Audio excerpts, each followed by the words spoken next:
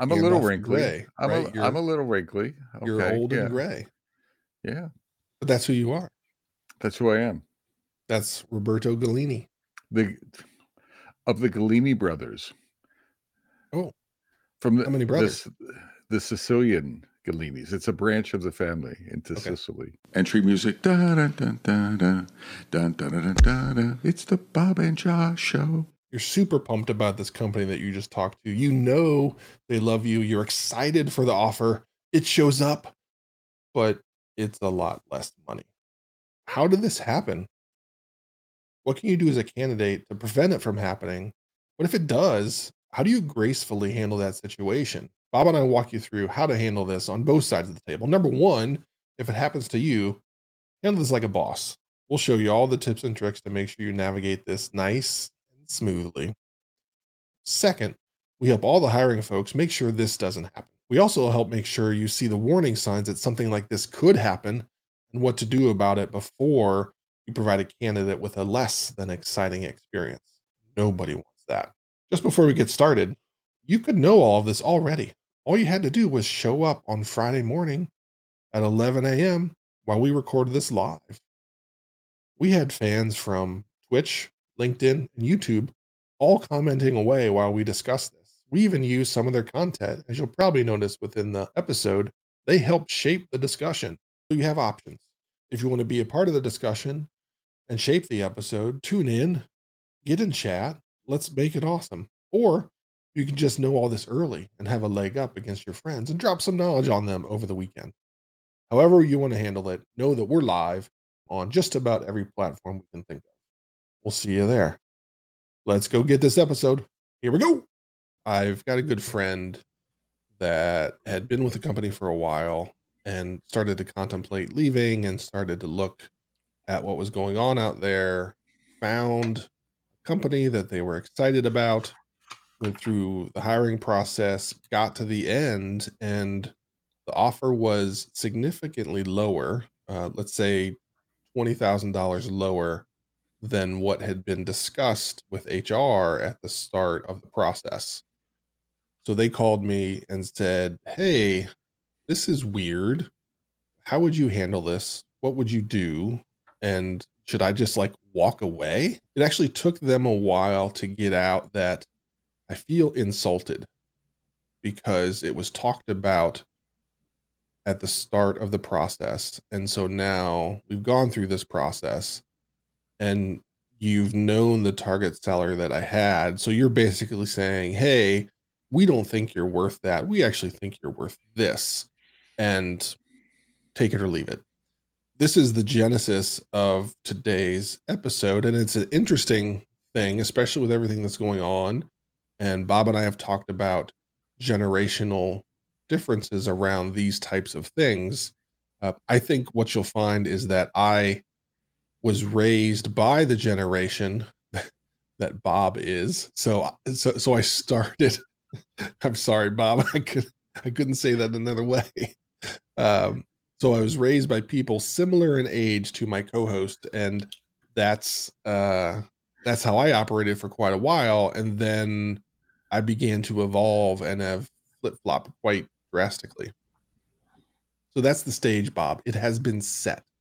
Is there anything you'd like to open with, an open volley? I mean, the thing that comes to my mind initially is knowing what you're worth. As you were talking, I was noodling on maybe step one is a step before this conversation is doing an assessment, somehow getting data that says this is what I'm worth in my role. In your current company and then in the market. I know that may not be easy, but you can network and things, around that. The other thing that's complementary to that is, and maybe this is generational, I don't know. So I undervalue myself. So part of my generational connection, Josh, and you know, I'm not telling you anything Yeah, right. that's a surprise. I have a tendency to undervalue myself and to succumb to power plays, organizational power plays, right? So the company trumps me, right? And if they say, if I think I'm worth 50 and they say you're worth 20, I'm gonna not succumb to, but I'm gonna listen to that. Oh, maybe they know something I don't know. So I think understand your market worth, but also I find that some generations inflate themselves. So there's some, I don't, and I'm not identifying which ones, but it's, you can either, so there's what is the market rate? And then what is my view of my worth too? Like what's my perspective? And I think sometimes people can overevaluate themselves as well. And so don't go too high, right? Be realistic. So market, and then what is your view of self? It's self-awareness. I think you and I've talked about this in a Metacast once or twice. It wasn't a generational thing, but it was just folks highball, right? They so it's like, where's that middle ground? Any reactions to what I said? Yeah, to me, I feel like highballing has become a defense mechanism to the lowballing, and then you ultimately expect to end somewhere in the middle. And I do my darndest not to play that game in both directions. So that's a thing that I talk about up front during the hiring process. Either if I'm going to hire or if I'm looking to be hired, is get that out on the table and say, I am going to offer you exactly what I think you're worth in our world. And I'm not going to lowball you. That's going to be the number. Now, one thing when I'm hiring, I don't ever want to lose a candidate over a couple $1,000s. Like if we've invested in this person, we know they are the fit, and Right. let's say that I say, "Hey, $100,000, that's what fits within our realm and is fair to the people that currently work here and have put in time." And they come back say, "Okay, well, I think I'm worth like 102." Like, okay, fine, yeah, sure. At that point, that's 2%. That's that's Right. not gonna break the bank. Now, you can't go willy-nilly with that, but that's not worth losing someone over because 'cause you've probably spent more than $2,000 getting that person through the process and getting them to hear where there's an offer. So don't be wasteful at that point and just say no to hold on to a number. I have always been frustrated by the whole process of offers, and earlier in my career, it was much harder to figure out what salaries were because they were always hush hush. There was no Glassdoor, there was no LinkedIn, there weren't things like that that had started to gather data and help people understand what their worth is because it always felt like a crapshoot. It always felt like um, I'm going to have to kind of guess what I think I'm worth, and it's even harder when the role you're getting hired for is different than the one that you've had. So say you're moving into like a supervisor, manager, director role, whatever it is. Now you really have no freaking clue what pay should be. So I always felt like I was on my heels at that point, and I was always worried about asking for that crazy number and just having to be like, "Kid, get out of here." So those are thoughts and emotions that I've had throughout the process that kind of line up with some of the things that you said. I mean, one of my philosophies, I haven't hired folks for a while, but but when I was hiring folks very actively, I had a leadership intent of always to delight them. Um, so I would always, and it wasn't always based on their number, Josh. It was, I mean, I considered their number, but let's say their number was outside of the ranges I could offer for whatever reason. And I would go and I would stretch it, but let's say I could only stretch it, but I still couldn't meet their number. But I would always try, independent of that, to put my best foot forward. So I'm not a good negotiator, or so I don't like bouncing back and forth and nickel and diming and folks. So I would look at the interview, look at the person, look at the market dynamics, and say, I want to wow them relative to my dynamics. I don't want to low. So I think lowballing says something about the culture Mhm. and how you treat people, and I just don't like it. I would hire it again. I lost people because I couldn't compete with like the Googles of, you can't compete with every, like some fintech companies just throw golden handcuffs at people. Uh, and so you may not be able to compete with them, but I would, damn it, I would put my best foot. I was proud of every offer I made. I would have HR conversations to stretch things. The other thing I would do is I would also look at internal equity. So it wasn't that uncommon for me if I gave an offer that I had to do some internal equity adjustments. But I looked at that whole thing as being, fair. But put your best foot. I I didn't want to negotiate with them, but I wanted to make a statement that, I wanted to value them. Like I wanted to hire them. Right. Otherwise, why are you making them an offer? Right. Do you align with that? Yes. I again, I want, so a lesson I learned is that everybody, except for maybe Bob Galen, believes they're worth more than they're getting paid. No matter what, no matter how much you're making, no matter how long you've been in the role, whatever, everybody feels like they should be making more. That is just a reality. It's a human condition. It's the world that we live in. I always feel that way. So I know everybody else is feeling that way again, except for Bob. He's a unique person that is special to us all. I mean, I'm not. Give me $1, Josh, and I'll do anything you want. I mean, come on, Josh. There's a couple interesting dynamics about just the world of work and your pay that when this person came to me, we talked about. And there is it is significantly harder to get a significant raise once you're in a company versus going and acquiring a new position. So it's like this is the number that you're coming in with, and beyond your normal, 3%, 5% raise on a regular basis that will keep up with inflation, maybe that it's going to be hard to go get that 15%, 20% effort. Sorry, that 15 to 20% increase that you feel or have actually earned as you've grown in that role. So you have to understand that and make sure that you're comfortable how you're setting yourself up for the next n number of years. The other thing that goes along with that is this terribly frustrating world of what's your current salary? Yeah. And that's always an unfair question because the circumstances aren't the same. But also, you have to understand that how you start because of that. And as you grow in your career, you become more and more willing to talk around and through that issue.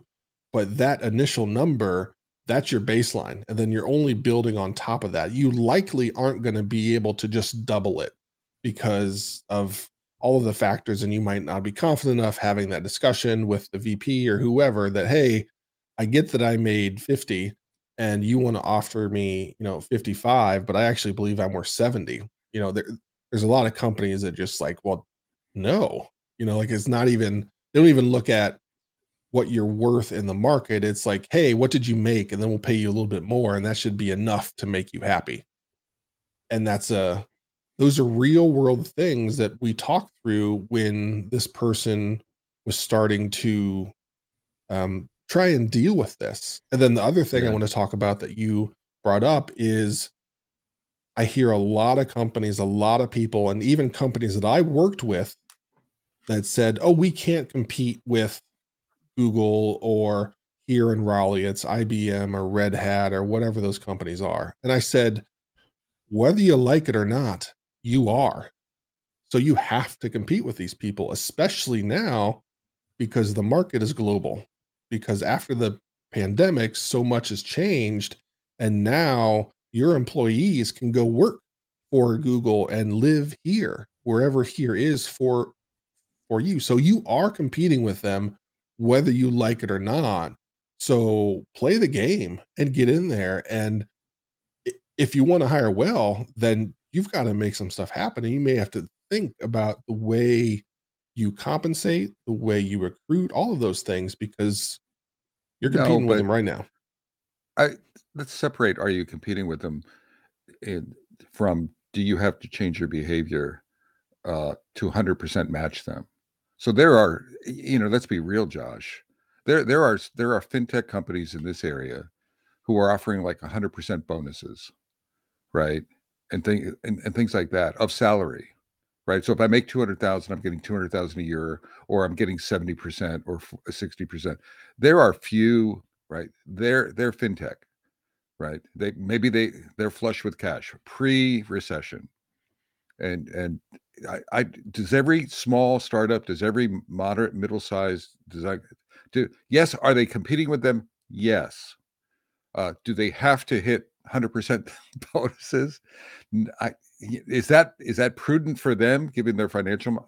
I'd say no. Like I realize what you're realize, well, this is where I'm at. This is my stretch. Push yourselves. I think that's what you're saying. Push yourselves hard, Mhm. but don't try to be Fidelity or this bank or that bank or whatever. I mean, I'm not bringing up names, but you You don't did bring have up to. names. Yeah, and I'm trying to withdraw it. I'm trying to withdraw it. But Uh, so you know what I'm sort of adding nuance to what you said, because I actually think it would be asinine to try to compete with everyone directly, and which is then going to dilute your headcount, your effectiveness. I don't know. The other thing is it's not just tech hires, it's the effect, and this. There's a lot of nuance to this behind the scenes because it's going to disrupt salary ranges across the company.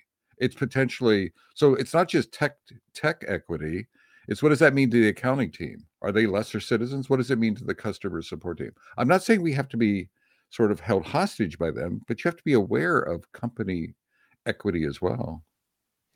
yeah, yes, but that again is a reality of life. So I am not saying that everybody can compete monetarily, but I have seen and heard so many companies that will just throw their arms up in the air and say, we can't compete with them, so we're not going to change at all.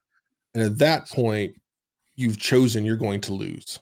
Maybe not right away, but you're going to lose over time. And okay, so if the salaries really have jumped up to 150,000 and you're only paying 100,000, you're going to stick to it because that's who we are and we're not going to compete with those, then you have to accept that you're likely going to have a less talented pool of people. Forget the role, whatever it is, versus going out and paying to get someone with more experience, direct experience, whatever it might be.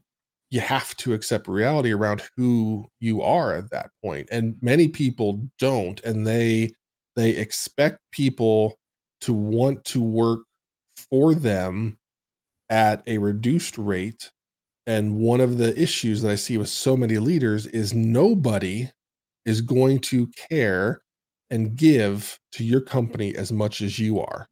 Yet many CEOs expect employees to operate like that.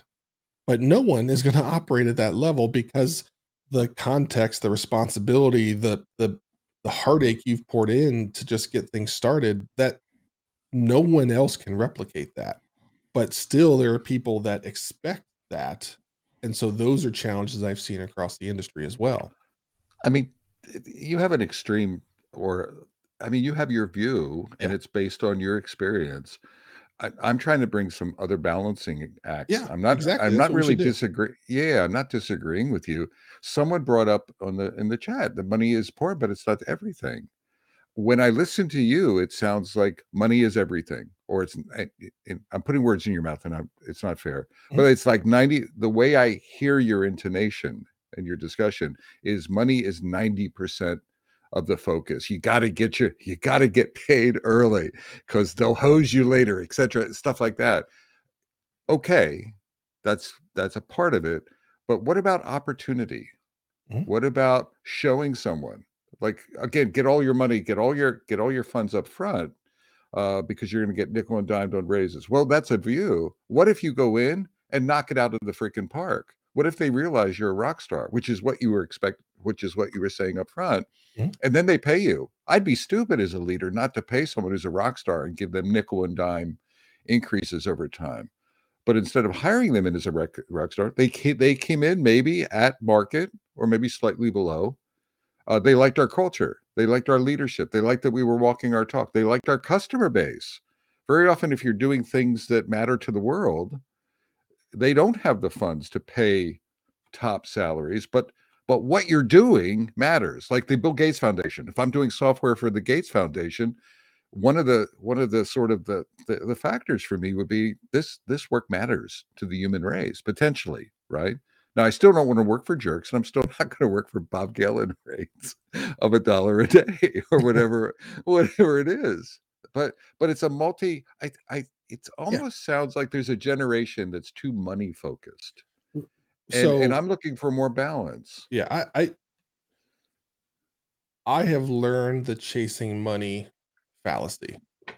I have done that in my career. I understood some of the things you sacrifice to get there. And I've learned that I don't want to sacrifice those things. So it is not at the top of the list right now, but why I focus on this is the one thing that's a part of the hiring process that you actually have control over. You don't have control over the market that they're in or the culture that they have. There's nothing you can do about it. You either like it or you don't. And there's nothing Correct. that can really be happened unless you're coming in a very high role. You can shape things, but still, those are what they are. And you found that company and there is no wiggle room. That just is. But the monetary compensation piece, that's where you have the capability to drive a little bit more. So that's why I focus mostly on that, I especially in I this would talk, agree. Yeah, I would. because those are kind of static. Well, not only that, how people handle that, because it's such a sensitive, interesting place. Like for folks who are negotiating that or going in and interviewing, looking at the whole process of how are they handling the money? How is the recruiter handling the money? The Mm, discussions. How are they handling my current salary? Right? What am I currently making? How are they handling that question? Are right. they even asking that question? How are they handling the negotiation? Are they doing the Bob thing of putting their best foot forward? Or are they not doing that, right? Are they stretching? I mean, do you get that sense? Are they even identifying the intangibles for you, um, and being fair-handed about that? Yeah. I would agree. It is one of those. I hadn't thought of it that way, but the whole I'm going to call it the money thing is a really good window into the culture of the company Yeah. Yeah. and the valuation, right? Yeah. It How they value you. right. It because again, there's all of those niceties. There's the ping pong table, there's the snacks. Those have become almost ubiquitous at this point. Now, that was pre-pandemic when being in the office, it was what are the perks? How many monitors do I get? Things like Yep. that, where Yep. those are a couple $100. But it gets down to how do they value people? And one of the comments that is in the chat is one of the things I've had to fight against the most is you you go down the route that Bob has talked about where you hire somebody in that's junior and you are betting on them and you think they're going to be great and guess what, you were right and they are great, and then you have to really work to get them the money that they have now grown into and loosening that up because so often your um, end of the year money is based on a single percentage, a couple percentage points that gets smeared across the entire company. And so now you have to figure out how to manage that. And oftentimes you aren't able to get the money except if it's a truly exceptional piece. And then one of the most frustrating things, and this is why I never accept a counter offer, is Uh, that when you talk about leaving, all of a sudden there's money. Like, oh now I'm right. worth an extra $15,000 because you think I might walk out the door. Like, no. If you really thought that, then you would have come with that sooner. So those are the frustrations that I have where one of the challenges historically, and maybe this is just the path that I have towards here, but it felt as if the employee being hired had no leverage, no say. It was, "Hey, you come work for us at this price. This is who we are. We're not going to give you any more data. This is just it. Take it or leave it." And what I try and do is I try and flip it there. Of reality is there's lots of companies that one could go work for, and getting people to think like that Yes, that's scary to say and to put yourself out there. I understand that, but you have to understand, especially today's market is starting to prove well with all the layoffs, it's lessened, but but there was a period where it was clear companies needed more people than were out there. And maybe they overate, not maybe, but they clearly did. And now they've had to make some layoffs, and that's, rock some worlds, which is uncool, but with that unresponsible hiring, but still you have a say. You can represent what you're worth, and you don't have to just take it or leave it. Now, there are situations I was there, let's see, 6 months ago, when the startup that I was working for, we decided we had to shut it down. I just needed a daggone job like the next day to pay the bill. So I couldn't expect anything special. I had to understand where I was in Right, life, what was going on, and what is reasonable for right, me at this moment. And right. I took a 30% pay cut just to pay the bills. And so now then I've got to work and make that up.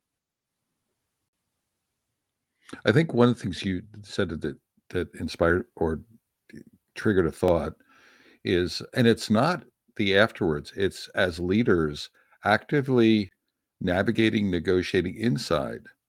So there's a step before, like there's ranges. So one of the reasons I was pushing back on you a little bit earlier is like it's not actually hypothetical.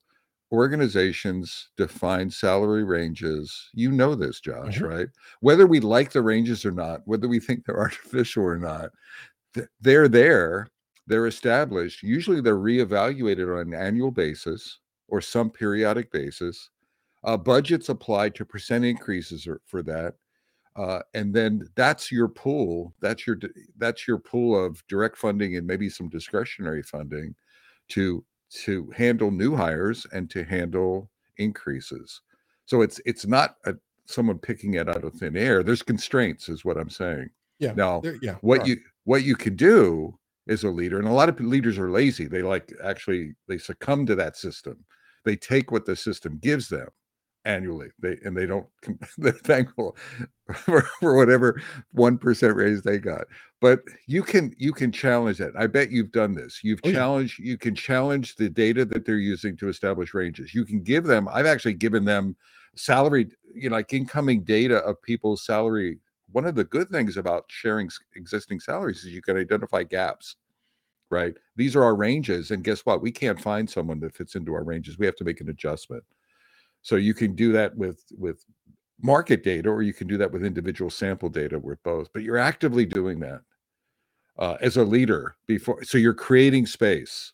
You're challenging the system or the status quo. And I think you do have to do that in technology, if that makes sense. The other thing is, as a leader, don't do the peanut butter spread thing, which is what I call, like, you get a 5%, we get a 5% annualized increase. And a lot of leaders will just take that plus or minus. They'll be like 3.5. But they'll so they don't have to make hard decisions.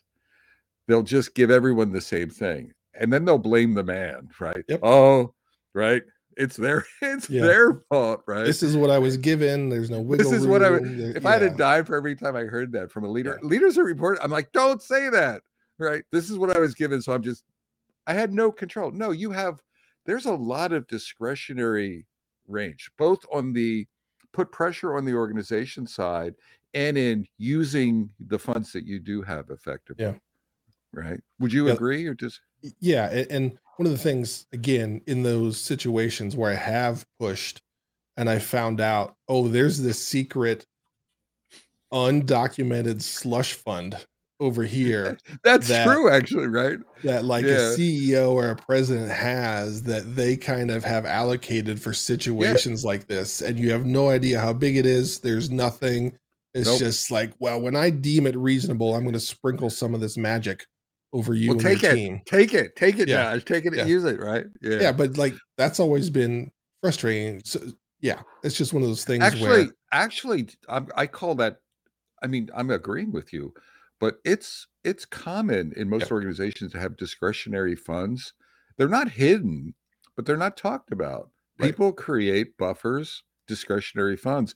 I call managers discretion. Any manager listening to this needs to challenge the organization. You're not pushing back.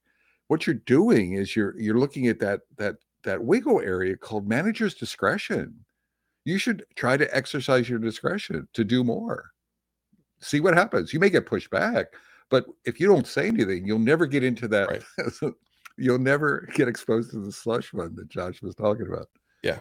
Yeah. So that's always one of those things like, oh, there's this secret thing that only two people know about. And every once in a while they open the door. So I do want to go. Can I want to come back to the opportunity, betting on yourself. Yeah. Right.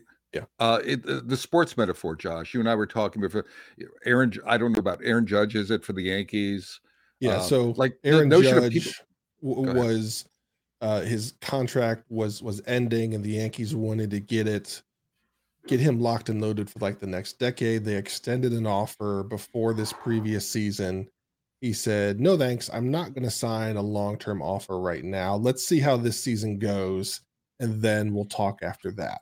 Well, he goes and hits 62 plus homers in a season, which hasn't been done without performance enhancing drugs ever. So he has a record breaking season because he bet on himself and he didn't take that pay at that moment. So now the deal that he has is much larger than it was at the start of the year because he was already a great player, but he proved he might be a generational player by doing what he's done. And so he bet on himself and won.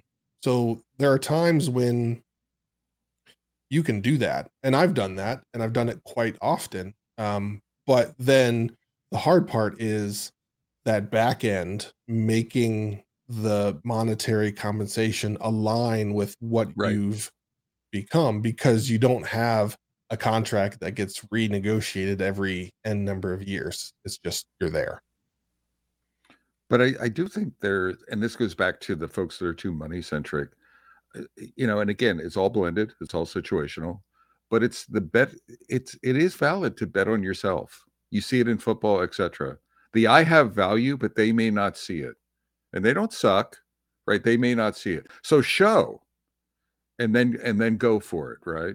Now you aptly said that one of the hard things there is having these hard conversations later on to get folks to realize, hey, I've upped my value. Now, I've done that on occasions. I've joined a company as an agile, one company is a lowly agile coach, scrum master, meta scrum master, and I ended up leading their engineering organization. That was never my intention, but it was one of those things that the performance, show them.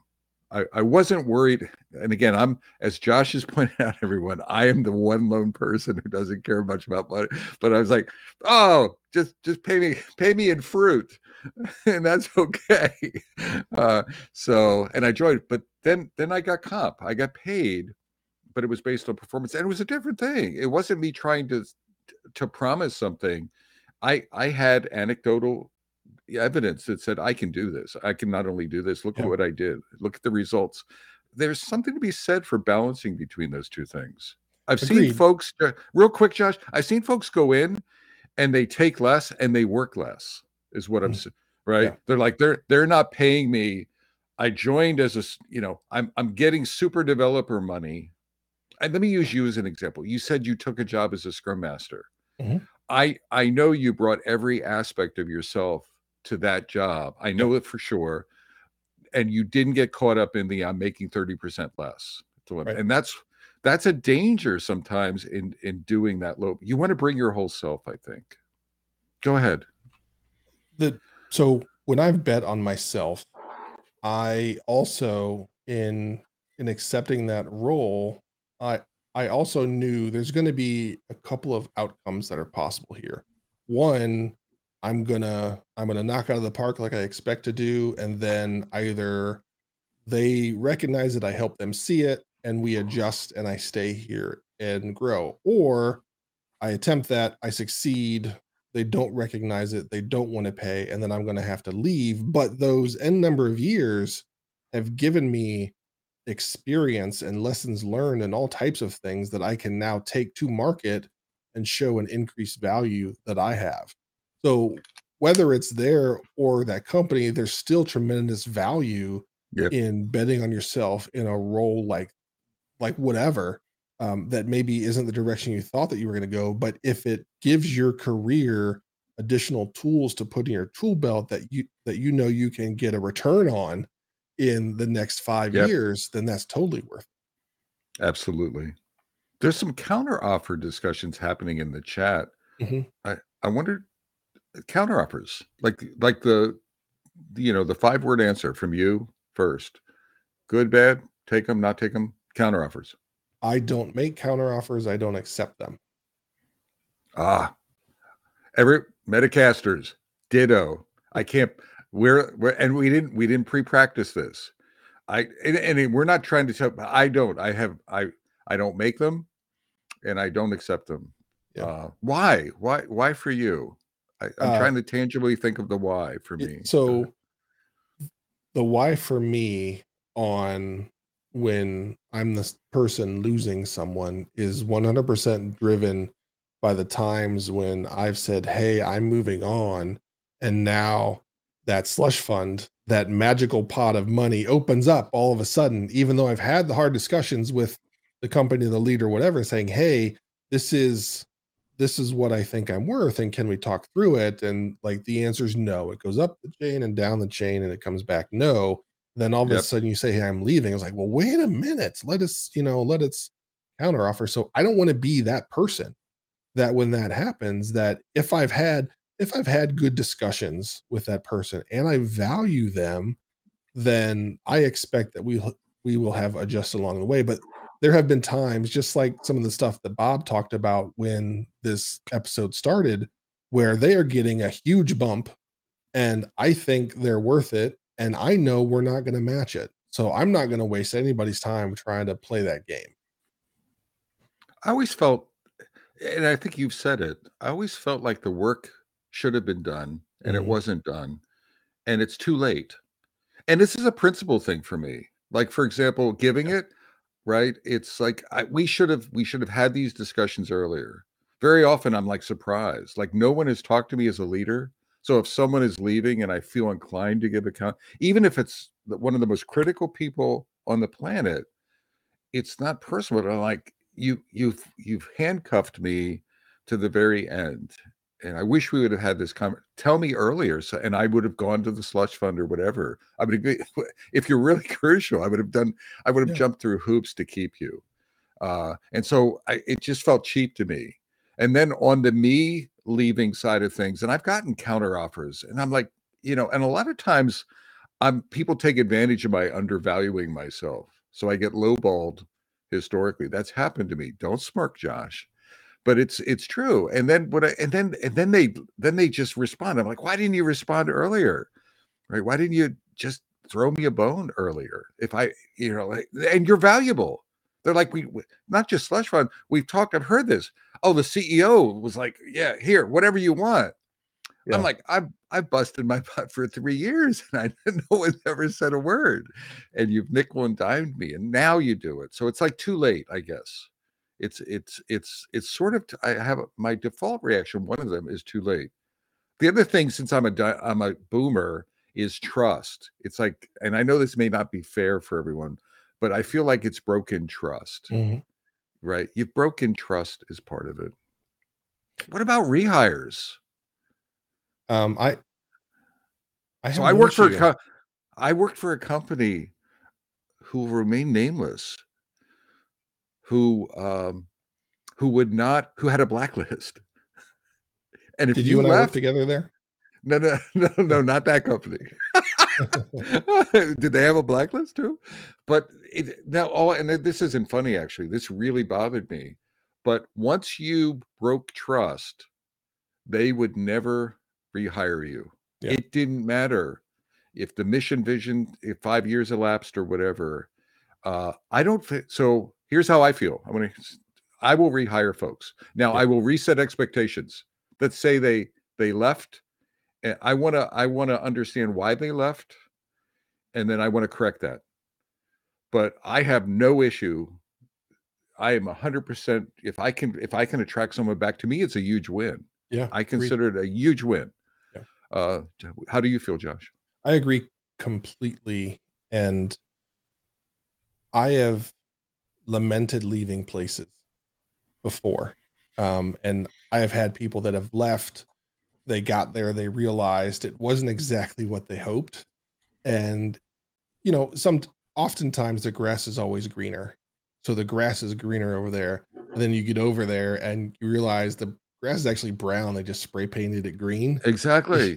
So you're like, oh, so this is who this group really is. And then you value the things that you had at a prior company. And unfortunately, there are some people that aren't even willing to open that discussion like, hey, I'd like to come back. But I found that there are really good companies that set that expectation when someone walks out the door and they say, hey, listen, if you get out there, number one, we hope everything goes well. If it doesn't go well and you want to come back, we're here and we would love to have you back. So there are people that do a good job of setting that expectation up so that it's more welcoming and feels more comfortable for that person to bridge that gap of like, Ab- hey, I think I made ab- a mistake. Absolutely. I mean, I can't tell you how excited I am about as a leader when I was hiring. I How excited I was to be able to bring someone back. Yeah. Uh, but there are companies out there. It's the loyalty thing. They Mhm. really trigger. I've actually tried, and it's an informal blacklist. I've again, maybe it's historical. It probably has a historical nature to it, but I reapplied at companies, and then I found out, they're never going to hire you no matter what because you left. You showed disloyalty to the company, and you had the audacity to leave. So there's some of that out there. I think it's the wrong thing. Yeah. Rob's mentioned something earlier. How do you? I just thought we could circle around and trust or talk about this. How do you verify you are being lowballed when applying for a job in different cities, industries, countries, etc.?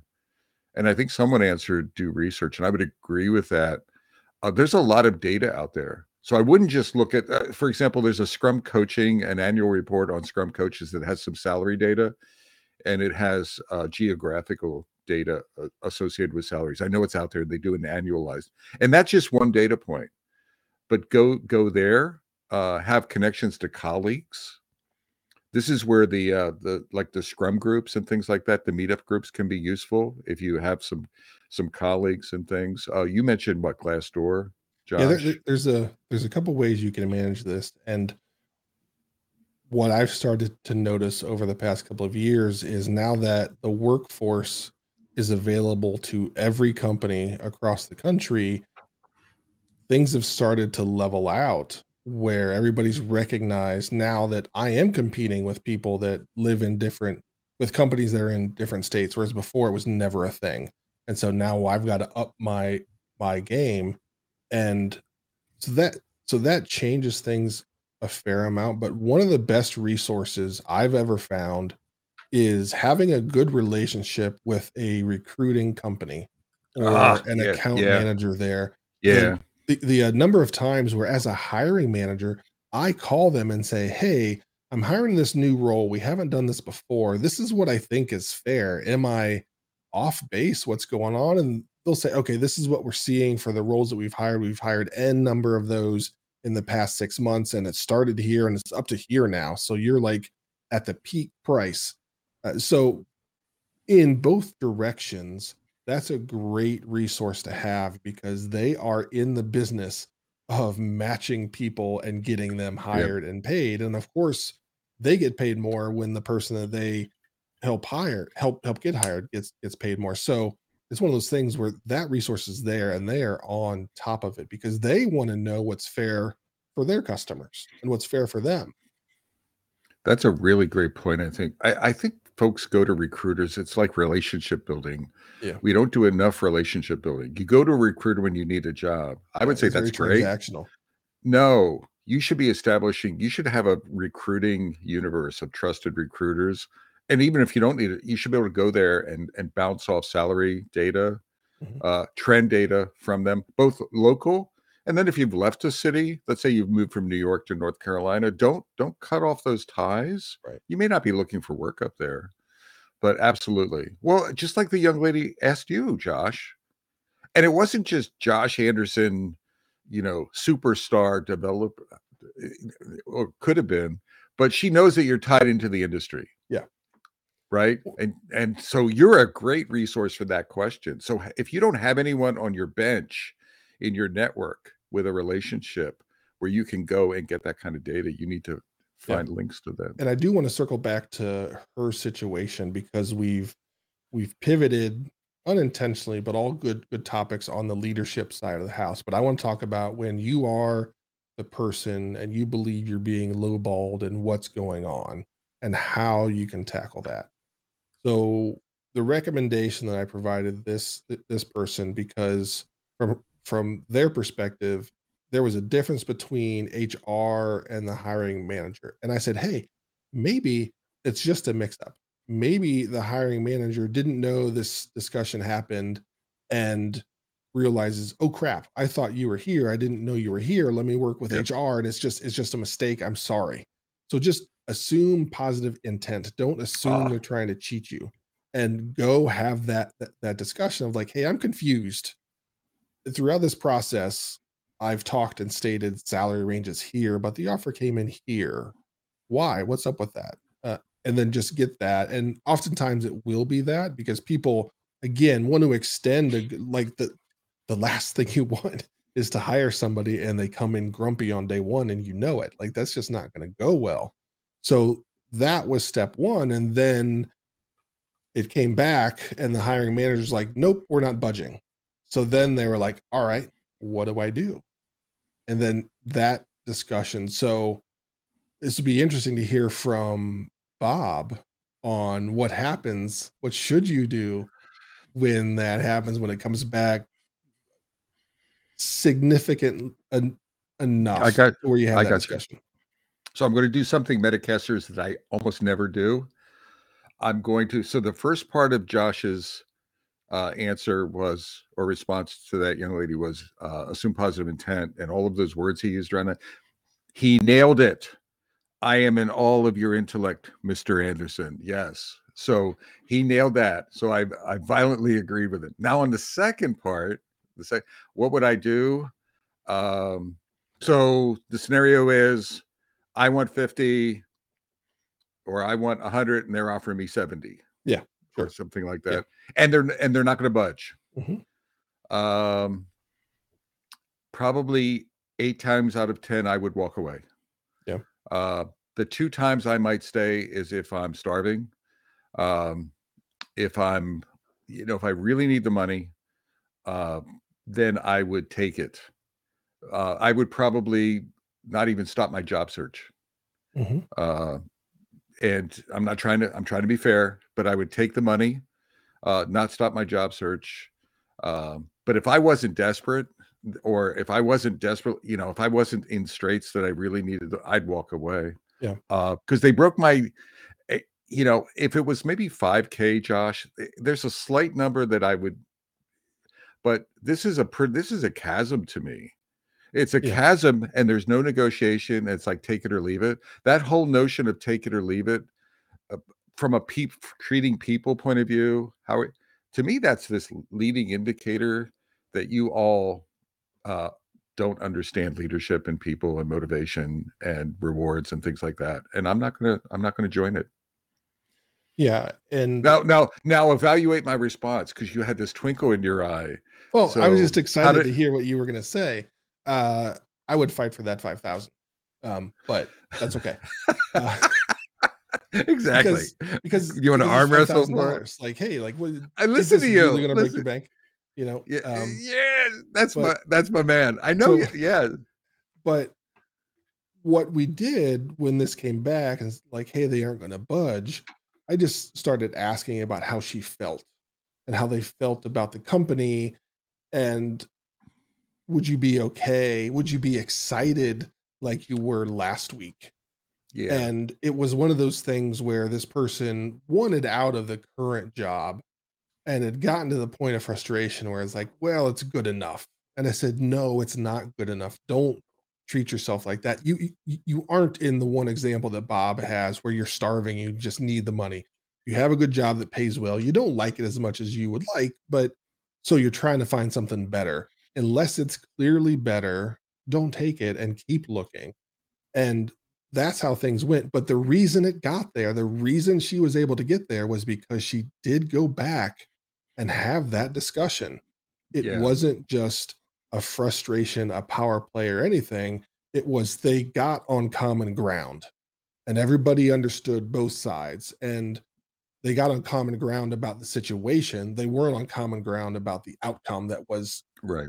expected. So once this person acquired all of the info, then they could make a real decision, as opposed to there have been times in my career, and probably many of you, where you're like, well, it's 100 and I think it should be 110, and you don't have a leg to stand on.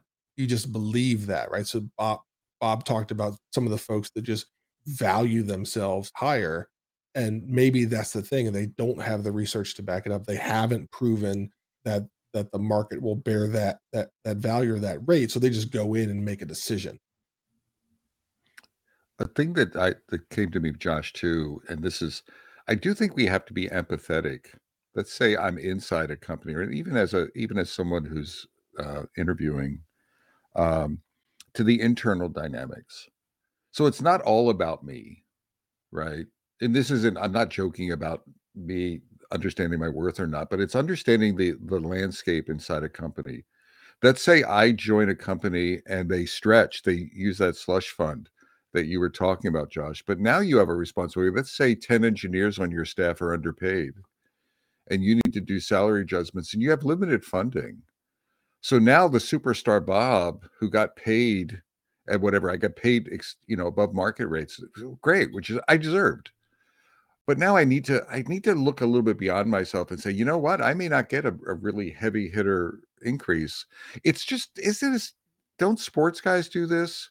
There, Tom Brady. I hate Tom Brady, but I'll use Tom. But didn't Tom Brady give some of his salary back, or he Yeah. deferred it longer term so that there was more flexibility to bring in other people? So I wanted to bring this nuance. It's not, damn it, even in today's generations, don't make it all about you. Look at the dynamics, be considerate or empathetic to the dynamics in the company. Don't be cheated. What do you think about that? Um, Oh, I know what you I I can would okay. I would like to retort here with that. Okay, fine. Yes, Tom Brady and some other significantly well-paid people have reduced their 100 million salary to By $5. 99.5 million. Yes, that has happened. But the argument that I make to a lot of people in the world that we live in, not in the Tom Brady world, but the world that we live in, is that Is that no the real one world, Josh? it's the world we live in, however you want to Okay. label it. No one is going to fight for your own value more than you. The only way would be if you were to go and get an agent like Tom Brady has that earns 15% of whatever he makes. In the world that we live in, there aren't many people like that. Now there's recruiters that get paid a bit more, so they're going to fight, but also they're fighting with their customer. So that's a delicate balance they have to play of trying to get you paid as much as possible, but also not becoming that vendor that customer doesn't like to work with because you're always bringing these very expensive people, and that becomes a problem. But the argument that I make and why I'm so passionate about this is no one's going to do it for you. You have to fight for you. If you don't fight for you, who's going to do it? And so that Yes. so that's why I'm so heavy-handed and strong about this thing of trying to get people more comfortable and confident and willing to have the discussion. Yes.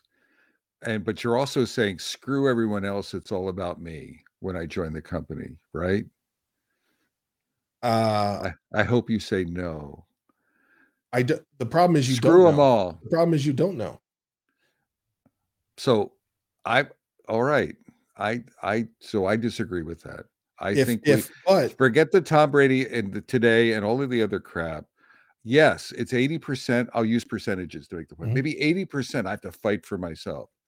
But I don't want to be so darn self-centric that I miss the dynamics in a company. I'm at least not looking. Or if I look and I discover it and I say I don't care, right?